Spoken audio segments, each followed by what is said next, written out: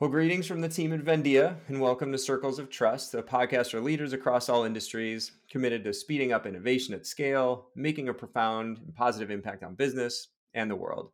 I'm your host, Tim Zonka, and we're about to dive into a conversation with longtime experts in the data space. Aaron Kelly, Senior Vice President of Enterprise Solutions and Strategy at Kraft Analytics Group, and Francine Klein, Senior Solutions Architect at Vendia.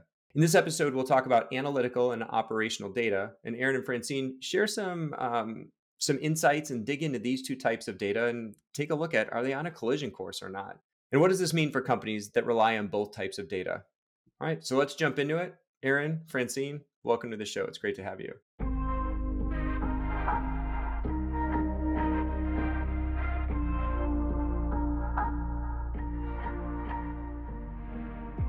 Thanks for having us. Yeah, thanks for having us. So excited.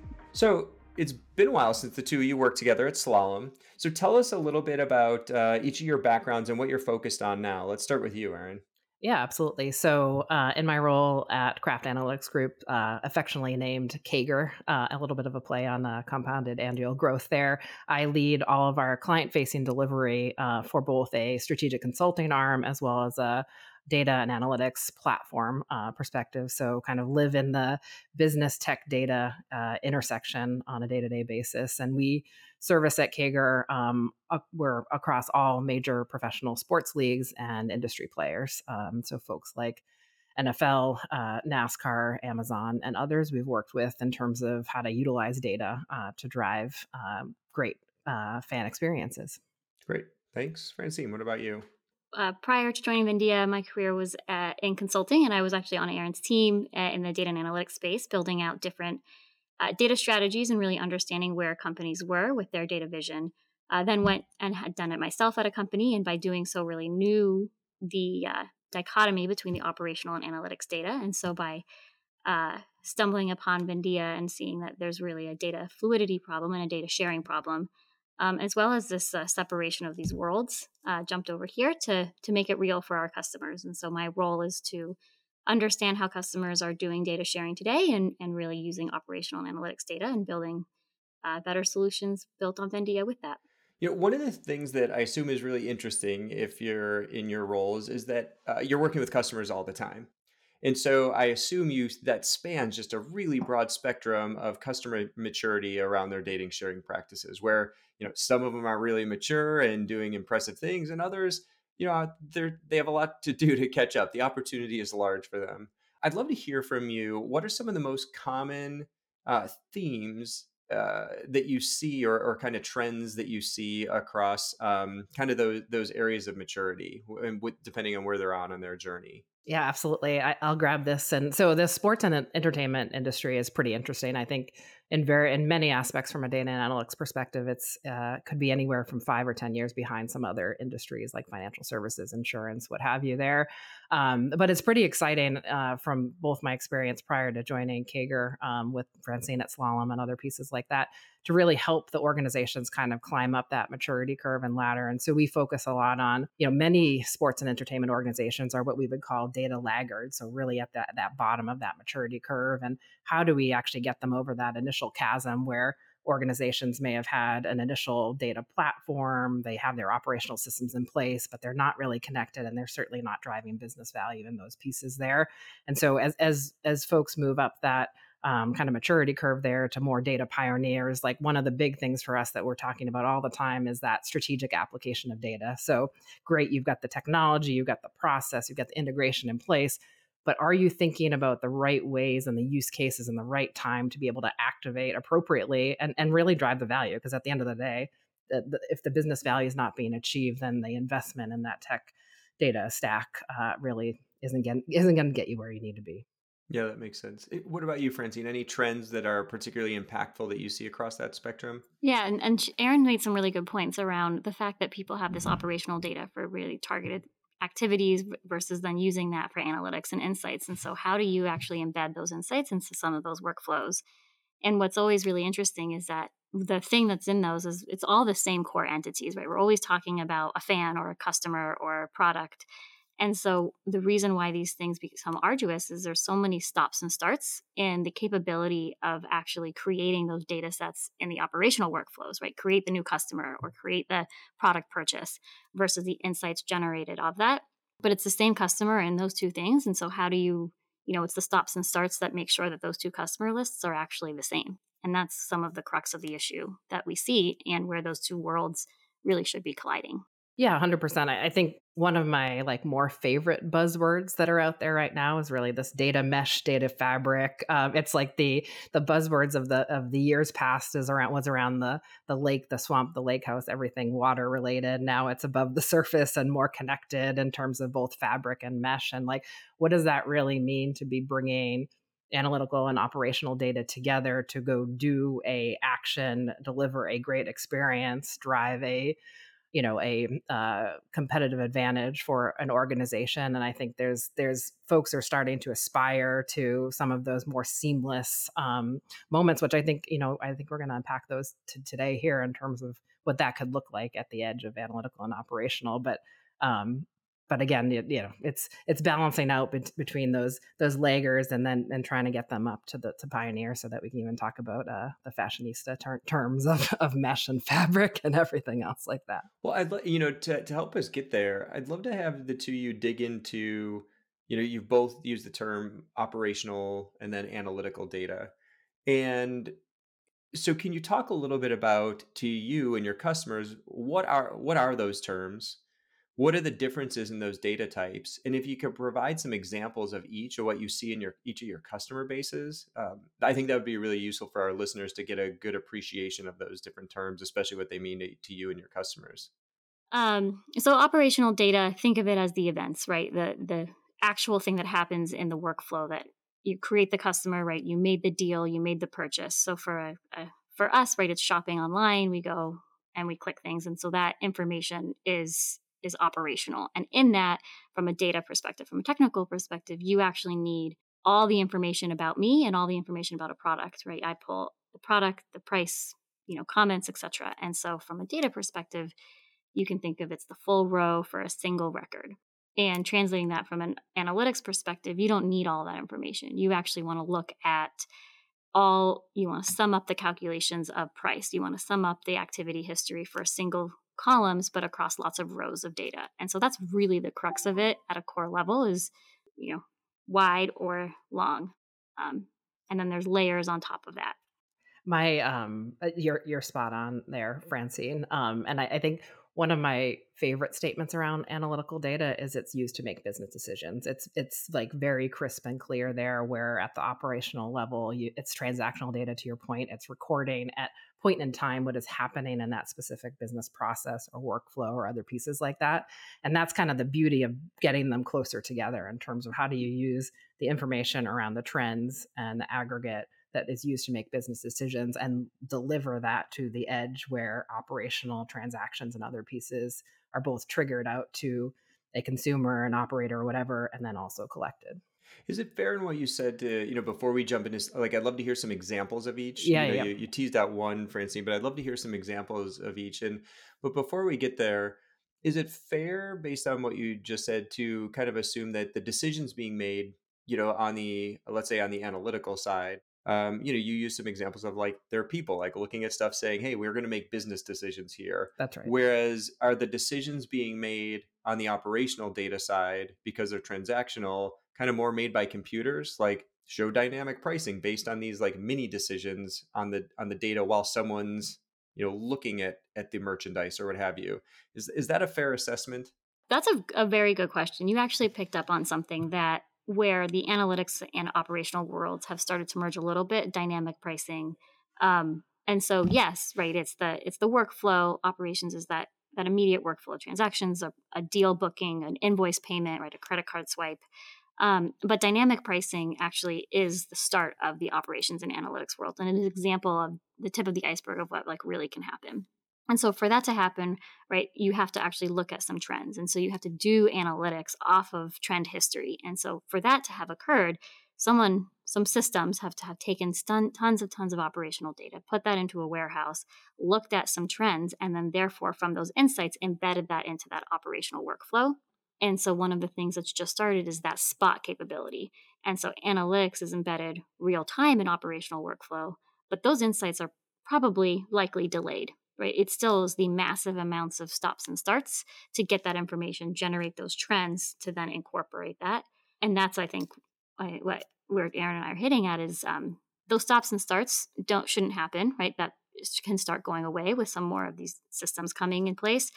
And the reconciliation that needs to happen to make sure that you can incorporate those insights in the right place to the right customer is where the need for the data fluidity is, where you need that aligned customer, you need that aligned product. Otherwise, you have all this transformation and logic that's really complex. But you're spot on, Tim, in terms of technology being the true enabler there. If you're feeding it with the right information and the right triggers and the right business rules and controls, then it really does become then a pretty great differentiator from an automated, efficient standpoint in terms of those true workflows that are hitting the operators, the customers, the products, the things that matter and are driving the business on a day-to-day basis.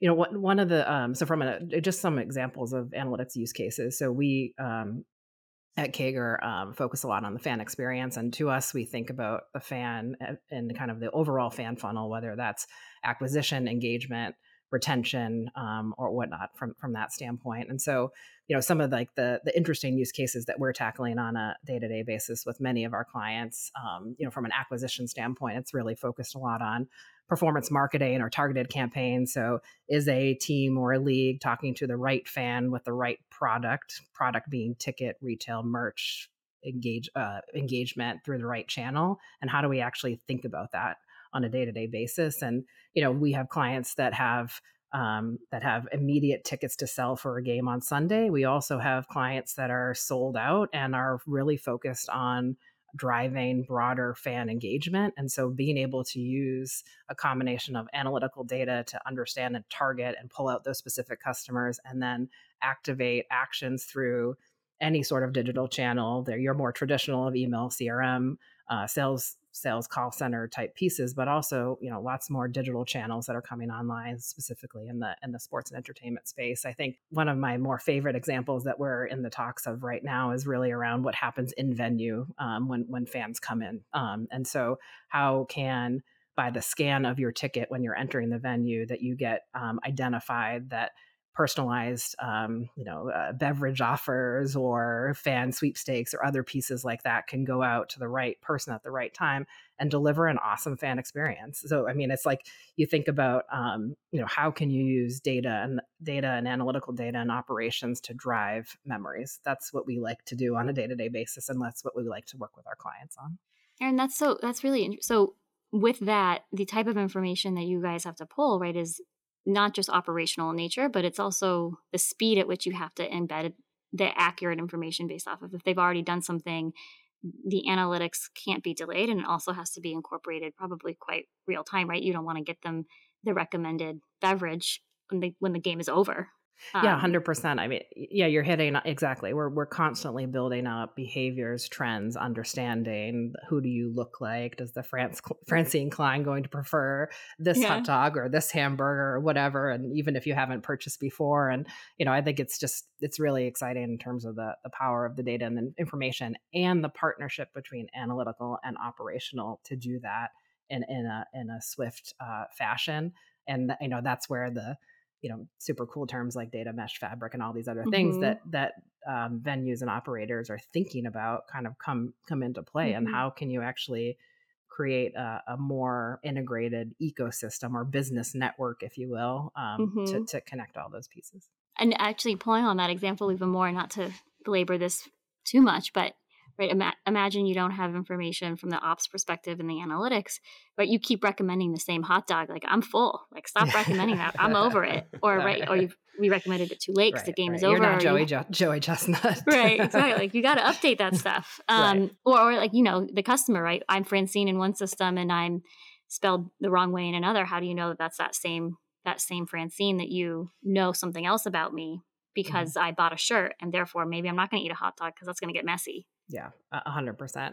One other thing that's really interesting, and I'm sure it's applicable to all businesses, but certainly in the sports space, and certainly coming out of the pandemic, is that the face of the sports fan has changed a lot, and so behaviors and trends and historical patterns that existed prior to the pandemic have really kind of gone out the window, and the new normal, or whatever we're calling it these days, has been established. And there's an interesting element that you have the operational data on what is the customer doing or the lookalike customer doing, but what we're also pulling in is a lot of different macro trends around consumer behavior, consumer spending more broadly, lots of economic, social pieces there, and like how can you continue to learn more, inform more, get to a better set of actions at that operational layer through not Hmm. only the data that you can collect on a day-to-day basis, but the information that you can enrich just with the world around us, and really try to push the innovation forward, which is kind of what we love to do.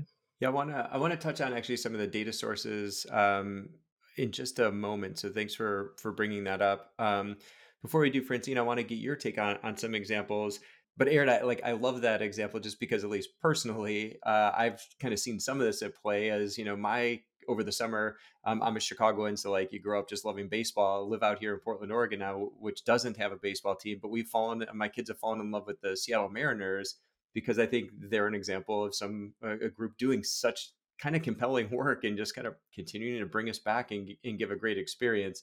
So that example really resonates with me. Francine, what about the kind of customers? I mean, you work with customers that do all sorts of stuff from auto manufacturers to pet healthcare providers. I mean, so the examples are like extremely varied. Any favorites that really to you, the examples of like kind of data or use case that to you really highlight the some of the trends that you see happening in the market now? Ooh, you're asking me to say a favorite of some of our customers, Tim?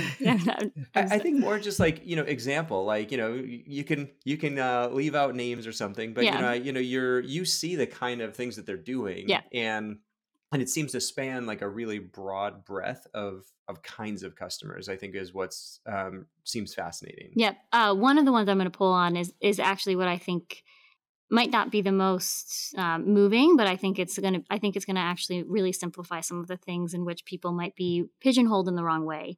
And it's someone who's trying to build basically a ID graph based off of all different information, and so think of it as like a real time accurate no fly list based off of information from anything you might do, from credit card processing to your credit history to other places like your mortgage payments and so forth. And so right now, right, your credit score is quite delayed, right? It not only is delayed and it's really hard to argue with. And so say you want to, oh my goodness, like refute something that's on your credit history report, you have to call this firm, you have to call three different firms because they each have a report about you, and who knows what kind of phone tree you're going to go through. And then you have to call each one of them. And if one of them has not updated it, right, they'll get the information from the other one and basically overwrite. And so you're stuck. You're basically stuck with this credit history that you might not agree with and say, like, hold on, this is not right. This is inaccurate. Who knows what the reason is? And so they're trying to create this. It's kind of like this no-fly list, but it's not a no-fly list. It's everything, right? It's your credit history, it's your payment history, it's all of these things in one, and you have insight into it and can real time provide input to say, like, this is accurate, this is not. I want to argue this, and it goes immediately to each of the different parties that are using this information to generate their own scoring mechanism. And I think that will really kind of open up the opportunity for folks to not feel basically pigeonholed and labeled in a way that they feel like they don't have a way to fight against. Yeah, interesting. In both of your examples, you touch on just this idea of, kind of data sprawl. And I think it seems to be such a given where like there's no future where, the data is not in more places across more stuff and looks, harder to access, harder to share. So I'd love to have the two of you touch on that. So what sorts of data, like sources are common, kind of paint a picture of that because it seems like, anytime you hear an example, it's like even way more varied than someone like me would have originally guessed. And it seems like therein lies the some of the snafu and complexity. So I'd love to hear about some of these sources and what makes it hard to share that. Perfect. Yeah, I'll grab the ball first. So from what we see on a day to day basis. So with a lot of our clients, kind of the top three sources, and again, we focus a lot on understanding the fan and the fan behaviors and the fan engagement. So the big sources for us coming in are the transactional layers, which are most common. Ticketing is obviously up there in terms of how people are actually transacting and purchasing. Obviously, there's retail up there as well. The other pillar is that kind of more CRM, that traditional information around interactions and behaviors and calls and services and all that good stuff. And then the kind of that email marketing or whatever that engagement and touch point is. And that's where we start in terms of building up kind of that single view of a fan throughout a variety of touch points. And then it gets really fun. And then it gets fun in terms of what else are they doing in terms of both in an experience, but online. How are they interacting? What's the loyalty program? The other pieces like that. I think, as sports organizations are innovating pretty rapidly in terms of increasing the number of touch points they can have with said fan and eyeballs and all those other things that are happening there. And, I think then, we're talking a lot about even in that cookieless future, which is probably, coming sooner than later, how can sports organizations and industry players just create that reach. So that could be anything from digital and how do you transition or how do you convert the unknown to the known and be able to figure out more patterns and behaviors from that standpoint. And then we focus a lot on kind of your more traditional demographic appends and additional information that we can pull in from a variety of places. But at the end of the day, we're living in the sports and entertainment space. And so it's really all around that ecosystem on how an organization is interacting with the fan, whether that's initial acquisition or all the way through purchase and then retention and loyalty from that perspective. Yeah, that's well, Aaron, what you had pointed out in that example is the thing that I keep thinking of is if you're talking about this fan, right, and you obviously want to augment their experience with different information, like operation analytics and data sources that you've talked about, whether that information is still about the fan, and so it's touch points with them when the marketing system, or touch points with them in calls, or touch points with them in things that they've purchased. Right, so there's like a financial system and marketing Yep. system, a support, Mm-hmm. support help system. There's still that fan that they're each disparate systems. And so they don't know that, in system one, I might be, Francine at Gmail, and system Mm-hmm. two, I'm, you know, Yep. Francine K. And one of these things from a data perspective that I just keep seeing no matter what is like getting back to basics of how do you actually know that this Francine is that Francine to actually create that unified vision. Yeah, 100%. It's actually like, as you were talking about that, it always seems to come back to the basics. So, as much as the technology has continued to evolve, if the guiding principles of the basics aren't there, then it's not going to be realized. And so, it really does come back to an increased sophistication on it's one person. How do you connect all those informations? And when you do that right, that's when you can light up all the great, super great experiences. But it's that balance of complexity, like the place where technology continues to move us is so exciting, but Right. it's only as much as how much stitching and controls and other pieces that you can put in place to be able to capture that.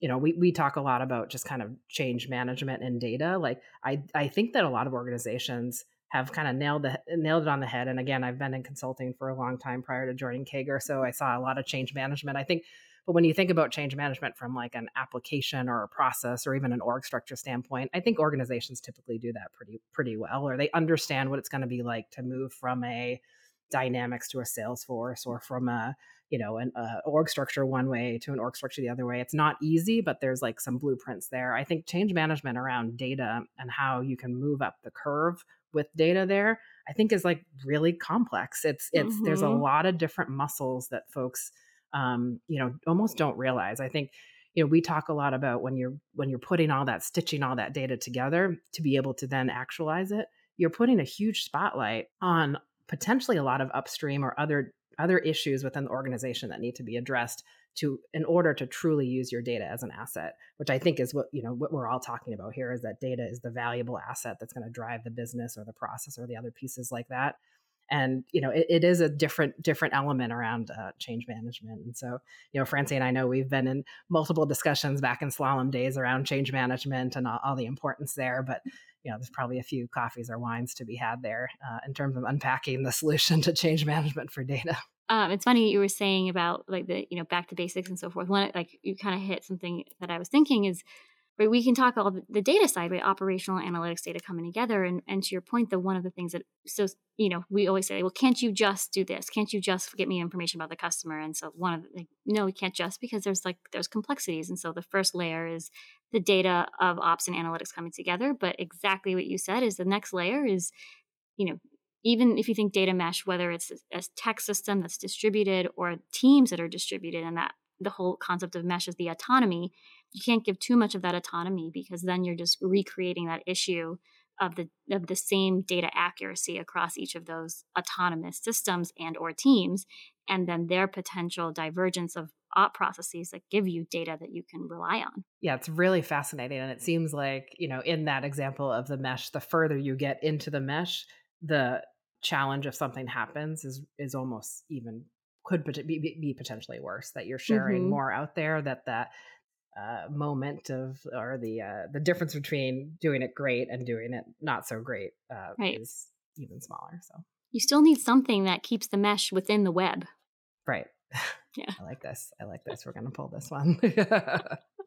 Both of you touched on, especially you, Aaron, you said something along the lines of, when you access data that, is within your organization, it seems like, part of the set of challenges is, you're accessing data, and in many cases it's within your organization. But it looks like increasingly that data isn't in your organization.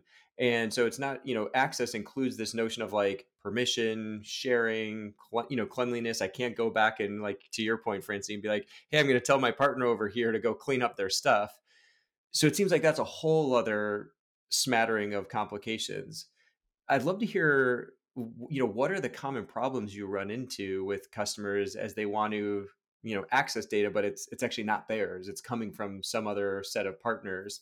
Any kind of, gotchas and then practices that you see the best people doing as they walk through that set of problems. Yeah, 100%. I mean, it's very common to not be a technical challenge that you're facing. You can build the patterns, you can understand those pieces, but it very much is around.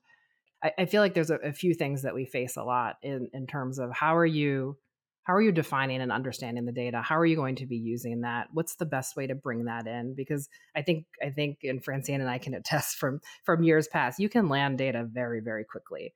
What are you going to do with it? And how do you put enough kind of discussion about that up front without boiling the ocean, or going back to whatever water example that you want to have there? But again, understanding those pieces there, and then I do think that there's an element here of like looking around the corner. What should you be thinking about out a few years from now? How do you think about those pieces? Like data privacy and preference centers, and things like that are what we're talking about a lot in the sports space right now, in terms of where did a fan enter into someone's web of understanding? Is that at the vendor level? Is that within something that the organization ran itself? And then how can all those little privacy policies actually stitch together to a whole kind of governance and controls that need to happen there? But I guess, Tim, going back to like, what's the secret sauce, or the first step, or the best practices there?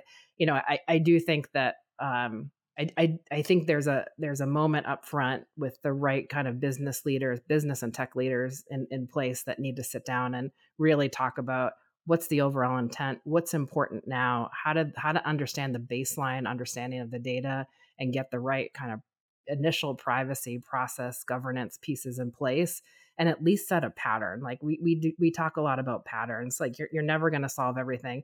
Data is naturally always moving and is very imperfect.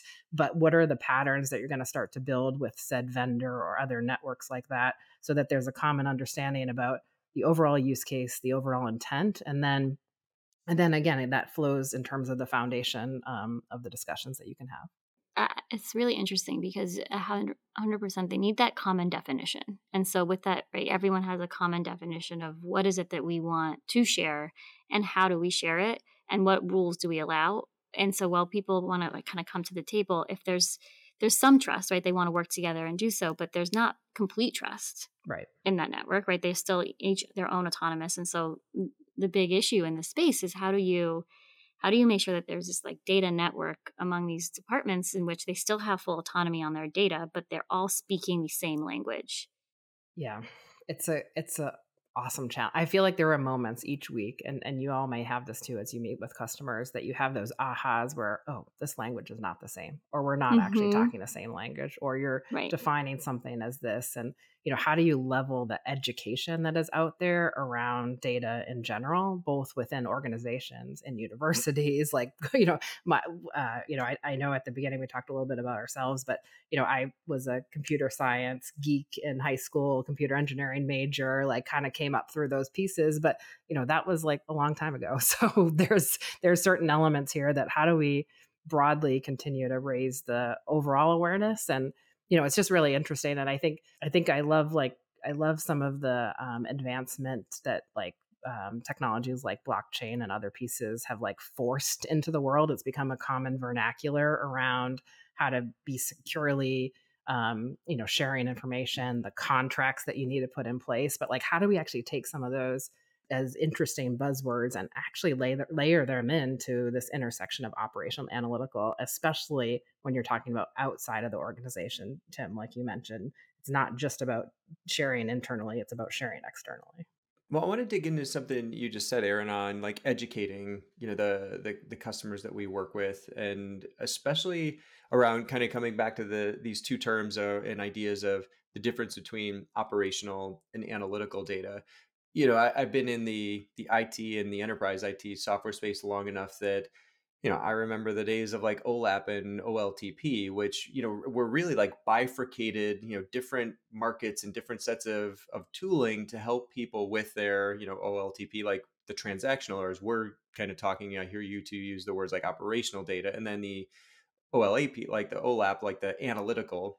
And, one of the things we've kind of touched on is like these two worlds seem to be colliding. Yeah. And so from an education perspective, the differences in analytical data versus operational, how much do those differences matter to the people that you're working with and educate? And how do you kind of walk them through, to the degree that there's a difference, like how much does it matter, and what do they need to know about those differences? That's a really a good question, because if so, let's almost take our data hats off for a second. And if we're talking to anyone who wants to, right? How dare I? If we're talking to anyone who's not in data, like my entire family, and we say and talk about insights that you might want, and you say the word data, the thought of OLTP, OLA, I may as well be singing the alphabet, right? Mhm. Even saying operational, like, what do you mean by that? And so even to have to say, well, you think of these things, they just think, hey, I want to do things and I want insights. It doesn't even matter that to deliver those insights, there might need to be a massive analytics infrastructure and data moving stops and starts between them. And so even if we as non-data people think about things, we think about them holistically. But the systems, because of, again, where we all came from and how you store data, they were very different, and the access patterns were different, and the development capabilities of teams were different. Right? There's so many things that are reasons why they're separated. But if those technologies can start to collide, then the conversation and the, Aaron, to use other buzzwords in blockchain, like the consensus among business networks can Yep. collide, right? And then the team skill sets developing on them. And so then basically the systems and the data stores, the people building on them, the business network collaboration can catch up with, almost not to the common person's dialect around, hey, I just think of data as all one thing. Mhm. Yeah, it's really interesting, and I think you've made some really good points there, Francine. Like one of what I had in my head right out of the gate when Tim asked that question of like, does it really matter at the base level between analytical and operational from a true education standpoint? Because yes, there are nuances within there, but when we think about, I think where the education is falling down, it's around the operations, the controls, the ways of working, the processing, the things that are around data in general, whether it's a aggregated number of 5% for a conversion rate, or a number of one for a whatever that might be from that data bit that's picked up from the CRM or something like that. I think at the end of the day, it's really around how do you how do you understand like the data for what are you going to use it for, how, what is it, what should this be, what is it describing, whether it's an analytical number, an operational number, and then what's important from the organization to both keep master what's driving the underlying business model from a data standpoint, and then what are the key kind of security infrastructure process governance controls that need to be put in place. And I think we're just like lacking so much education around those Mm-hmm. pieces, that it's almost like the analytical versus operational kind of doesn't matter right now, because there's Mm-hmm. so much around the process and the people side that needs to elevate.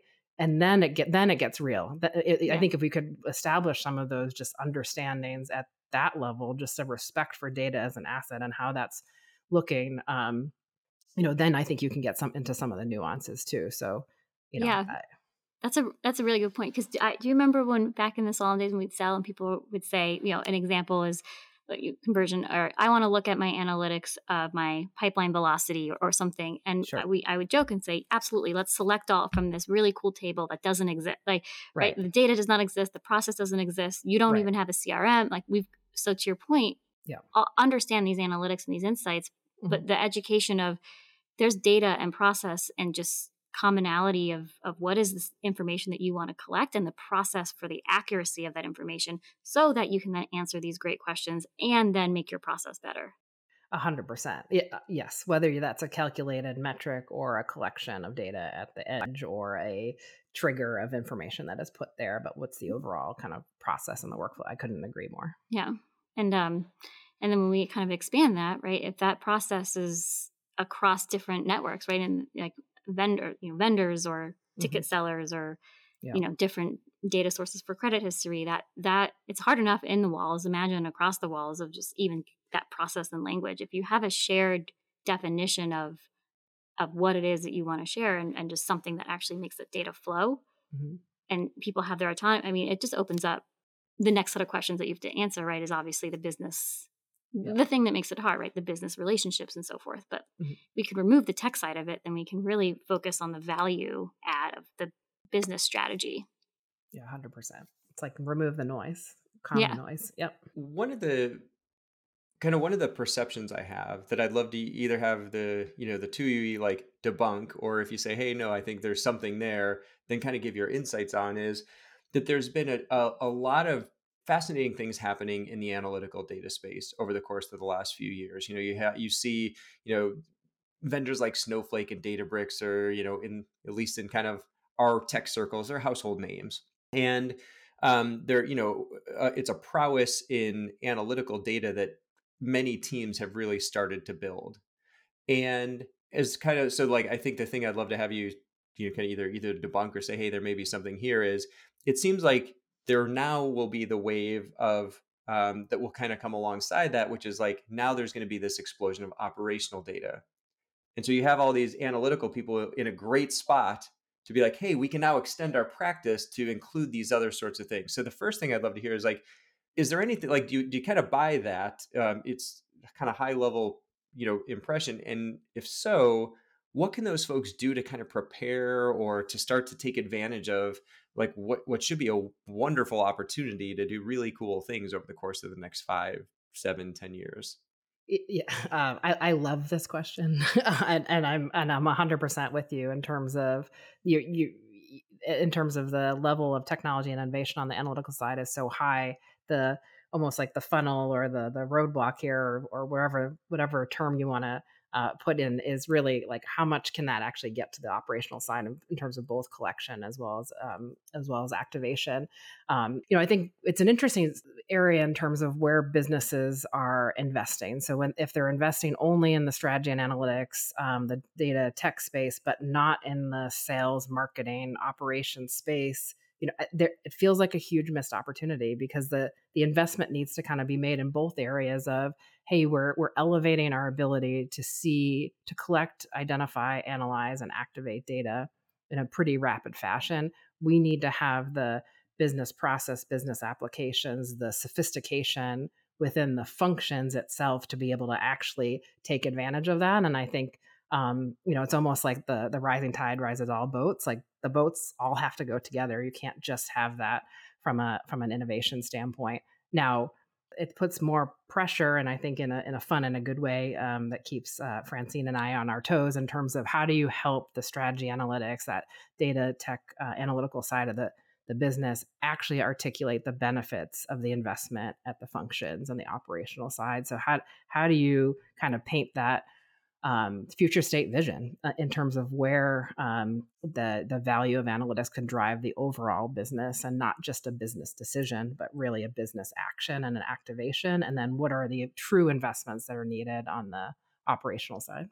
Yeah, Erin, you said it perfectly. It's like the visual of the rising tides, like with the data flowing and rising, right? That the business process that generates the data, the analytics that uses and tries to find trends in the data. And so, Tim, you kind of hitting at right, the analytics space has grown in its ability to churn through. Right, it's made it really, really easy to go through the mass amounts of data that exist in ways that it couldn't before. And so before it was just slow and you had to do a lot of different transformations and you had to store it in different ways. And the different formats that data might come in were actually a way that slowed things down. And so analytics has made it to say like, okay, well, data is going to be in different forms. Like, let's figure this out. We can kind of handle bucket, right? We can handle buckets and parse through data that's in buckets. We can handle data that's in tables and rows and whatnot and go through it faster. But one of the issues that they had is the operational data was either slowing them down, to Aaron's point, right?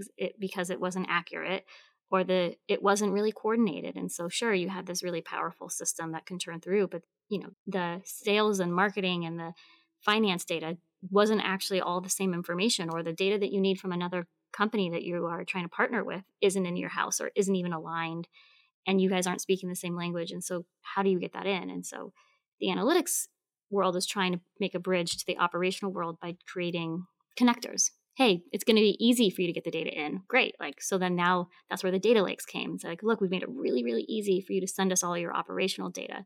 But it missed the mark. And what Aaron is hitting is you really actually need the strategy that says, we're going to speak the same language and we're going to actually share information across the ops and the analytics and our partners so that the analytics actually has timely, accurate, connected data to then have insights and then have them back in the process.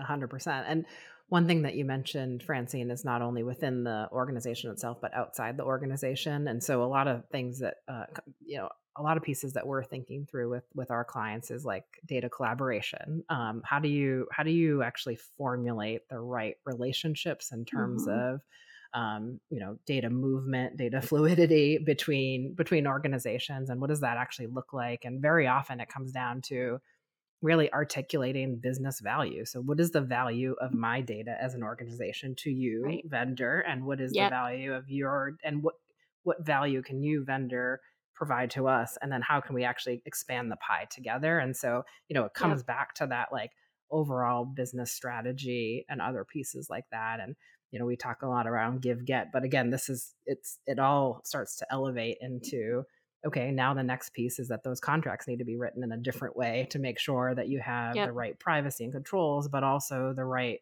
measures to allow data flow in the right ways back and forth from organizations. And so that's a really good point, because if they're sharing data, right, they don't sharing it, like, you don't want to share it one way. You want it to be mutually beneficial. So if they're giving data, they also need to give the, data information back. And so how do you make sure that that back and forth, bidirectional nature to it is there, um, with like, there's some trust, right? You have to have contracts in place, but there's, they don't want to share it with everyone in that net, like, so you need agreement of who sees what, alignment there, and agreement of how you're going to use that. Like, if they're going to use it again, they've created a network and an agreement of how you're going to use this data for an aligned mission. You have to Right. make sure that they do so. Yeah. And it's interesting because what I was just thinking through, Francine, is like, whose job within an organization is that? Like, Right. I think very often it happens right now in isolated or of silos Mm-hmm. based off of the business use case or the need. But is that the next wave of, and I'm sure there's some, really cool, innovative chief data officers and other pieces like that are Yep. stitching it all together. But it's like, it's a marathon, not a journey, not a sprint, I guess, in terms of getting those pieces. And are the right people actually coming together to make like an informed Right. decision for today, but also for tomorrow, and thinking Right. around the corner. Because people are sending data to and for, but if the businesses aren't strategically coming together, it's almost like we need a data UN across each different group to say, like, how do we collaborate together Right. on this mission by sending data to and from, but on the insights that we're going to generate and the experiences that we're going to do, and how do we hold ourselves accountable, right? So we don't do bad, or that there's not one bad actor who's using Right. the data, for harm or against the mission that they're doing so together. Yeah, I hear in both of what you say. You touched on like the operational and analytical data on the tech side are coming together. Aaron, I love how you highlight like, hey, whose job is this? So, there's, it's evident that it's still early days of like the coupling of these sorts of two different data types. So, assuming that there's more fluidity across those two boundaries, or those boundaries over time, what sorts of doors do you think it will open for organizations? I Lots think, of them. yeah, yeah. Go ahead, Francine. I don't know. Like one thing that comes to mind when the ops and analytics start colliding is the obvious, right? Like the obvious in terms of the stops and starts, the delays, the layers of infrastructure that people are not focusing on the business value because they're focusing on just moving data to and from these systems and reconciling. So like some of the obvious ones that we've all seen in terms of like total cost of ownership.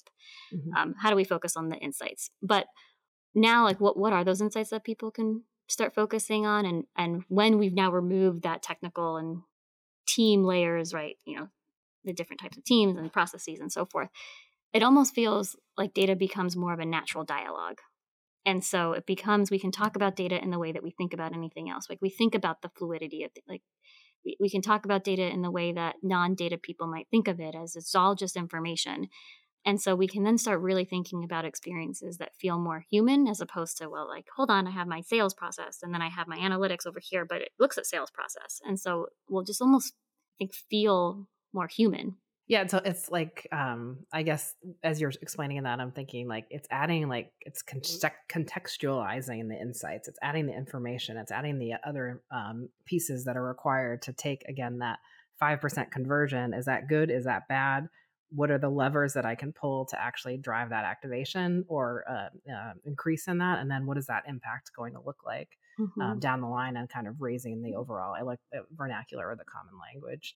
From like a broader like business model, business architecture standpoint, like thinking about like customers, products and services, operation strategy, for us, like, customers, like deeper understanding, deeper engagement, the relationships they can build, the getting the right product at the right time to the right customer, and doing that in a way that seems authentic to whatever that mission is for the organization.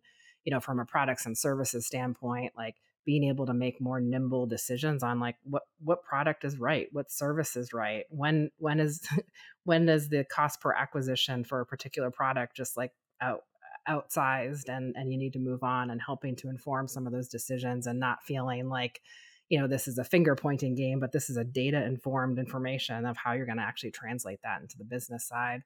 And I think operation stuff really speaks to itself in terms of efficiencies and other pieces like that, where you can, start to really move the dial and move the levers in terms of bringing the worlds together. But yeah, I think it's pretty exciting. And I think, just thinking about the world as even a consumer or outside of an organization, so not necessarily as a consultant or a service provider or product, but as a consumer, like that just, I see the future of it just feeling better, it feeling like more authentic, less hassle, less noise. That I don't need to give you so much more about myself, but the organization's actually doing a better job of connecting it so that it is a less hassle. And there's enough noise in the world. Let's use data to actually calm some of that so that the real things can take place. And it's funny because, obviously, Aaron, we've solved the art of the possible, especially, both in our current roles and what at Slalom, Sure. but also like I can't help but think about back, fingers to keyboard. I came in the coding world, and so these art of the possible really, really like awesome things that I think are going to open up. And one of the things we kind of talked about, back to basics, that I don't think will ever go away is this, like, 101. We've got to describe the entities. Like what is the customer? What is the product? What is an employee?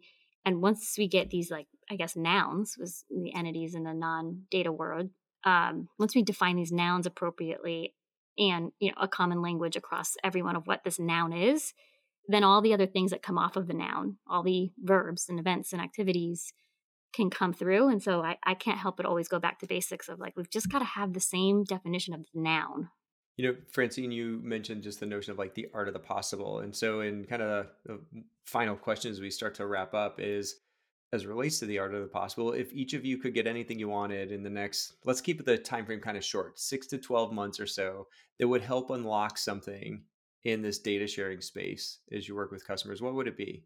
I think I kind of hit on it, but I think that there's this I think there's this concept, and I don't know the right word, and I know that someone much better at branding is going to come up with a much better word, but this, like, data UN, where these people come together and figure out, right? We know that data between the walls of a company is hard, right? And by 100%, each company struggles with it, and it's something that there's a ton of tools and processes and procedures to do so, and approaches. And we'll continue trying to solve that as people fix their processes and evolve them over time. But I think the next thing, right, as we keep doing that, we're going to always have to put away our laundry, right? Our laundry is always going to be there and it's going to be continuous. But I think the next thing is this data across companies, and this concept of this, like, UN, where companies have to kind of work together for a shared goal, but some guidelines that kind of keep them in line to do so. Interesting. Yeah, like I mean, I've heard the term like data alliance from some folks kind of popping around. That sounds really similar to kind of this vision you have. Yeah, that's a better word. Aaron, what were you? Yeah, I was gonna build on a little bit what Francine was saying, and then I'll answer the question. But the build on is, like, historically, like, when we think about setting up data organizations, there's traditionally a few different models. There's not an infinite amount of models. It's a centralized model, it's a decentralized model, and then it's a hybrid model. And typically, when we enter organizations, it's or back in the days of slalom, it's super decentralized. Everything is running all over the place, wild, wild west. Sometimes there's that gut feel of, okay, centralize first and then control, but the control is never giving the right information out at the right time to everybody, especially as the organization matures. And it's like, and to your point around that data UN or that data alliance, it's like, what is the new hybrid model between businesses and process and vendor management and all those pieces that is like the best practice, the blueprint of how organizations should be thinking about data on a day by day basis? And it's like, history can show and teach us a lot around how some of these pretty complex situations might be able to actually have some patterns that are there now. Not saying it's easy, but it's just an interesting piece to pull on. And I think, from just to answer the question in terms of the next 6 to 12 months, and how to unlock and make it maybe more bulletproof and less scary for organizations, and open that up, I think I've got to double down on, like, the security, the governance, the control, like those pieces there. I think we, especially in the sports space, there's a lot of talk around data security, data privacy, and other pieces like that. Like, to me, like, 100%, those are absolutely forefront, both for Kager, but for the industry. We got to be able to break that down, though, into bite-sized chunks that can be configured, controlled, other pieces, like, beyond just the don't send anything. It's a, how do we actually send this in the right way? What are the right governance and controls that need to be in place? And I guess it's kind of tangentially related to that data UN. What are the right blueprints? What's the, there's a lot of pieces out there in terms of either legal policies or other pieces like that. No one has really stepped in and solved, like, here's a couple ways that this thing can actually happen. And I think there are some organizations that I'm sure are doing it better than others. Like, how can we actually learn and establish those pieces? And again, that it dovetails back to what we were talking on, the education. Like, the more information and the more impact and use cases that we can have around this whole process controls perspective would be, like, so fantastic, I think, for all organizations, and particularly in the sports space, and really making sure that they're protecting all assets, and from a data perspective. We need a model alliance to start practicing it with the youth. Well, it's like the modern day debate club or whatnot. Yes. It's like we should be injecting that, Francine. Like, what's the next Yes. data governance, data sharing perspective? I mean, hey, there's probably some really cool ideas down there in the youth of Right. whatever apps are being used. I'm certainly not cool to be using all of them, though I am a technology lover, but I'm sure there's some really interesting insights that some creative minds could put together on how to solve this problem.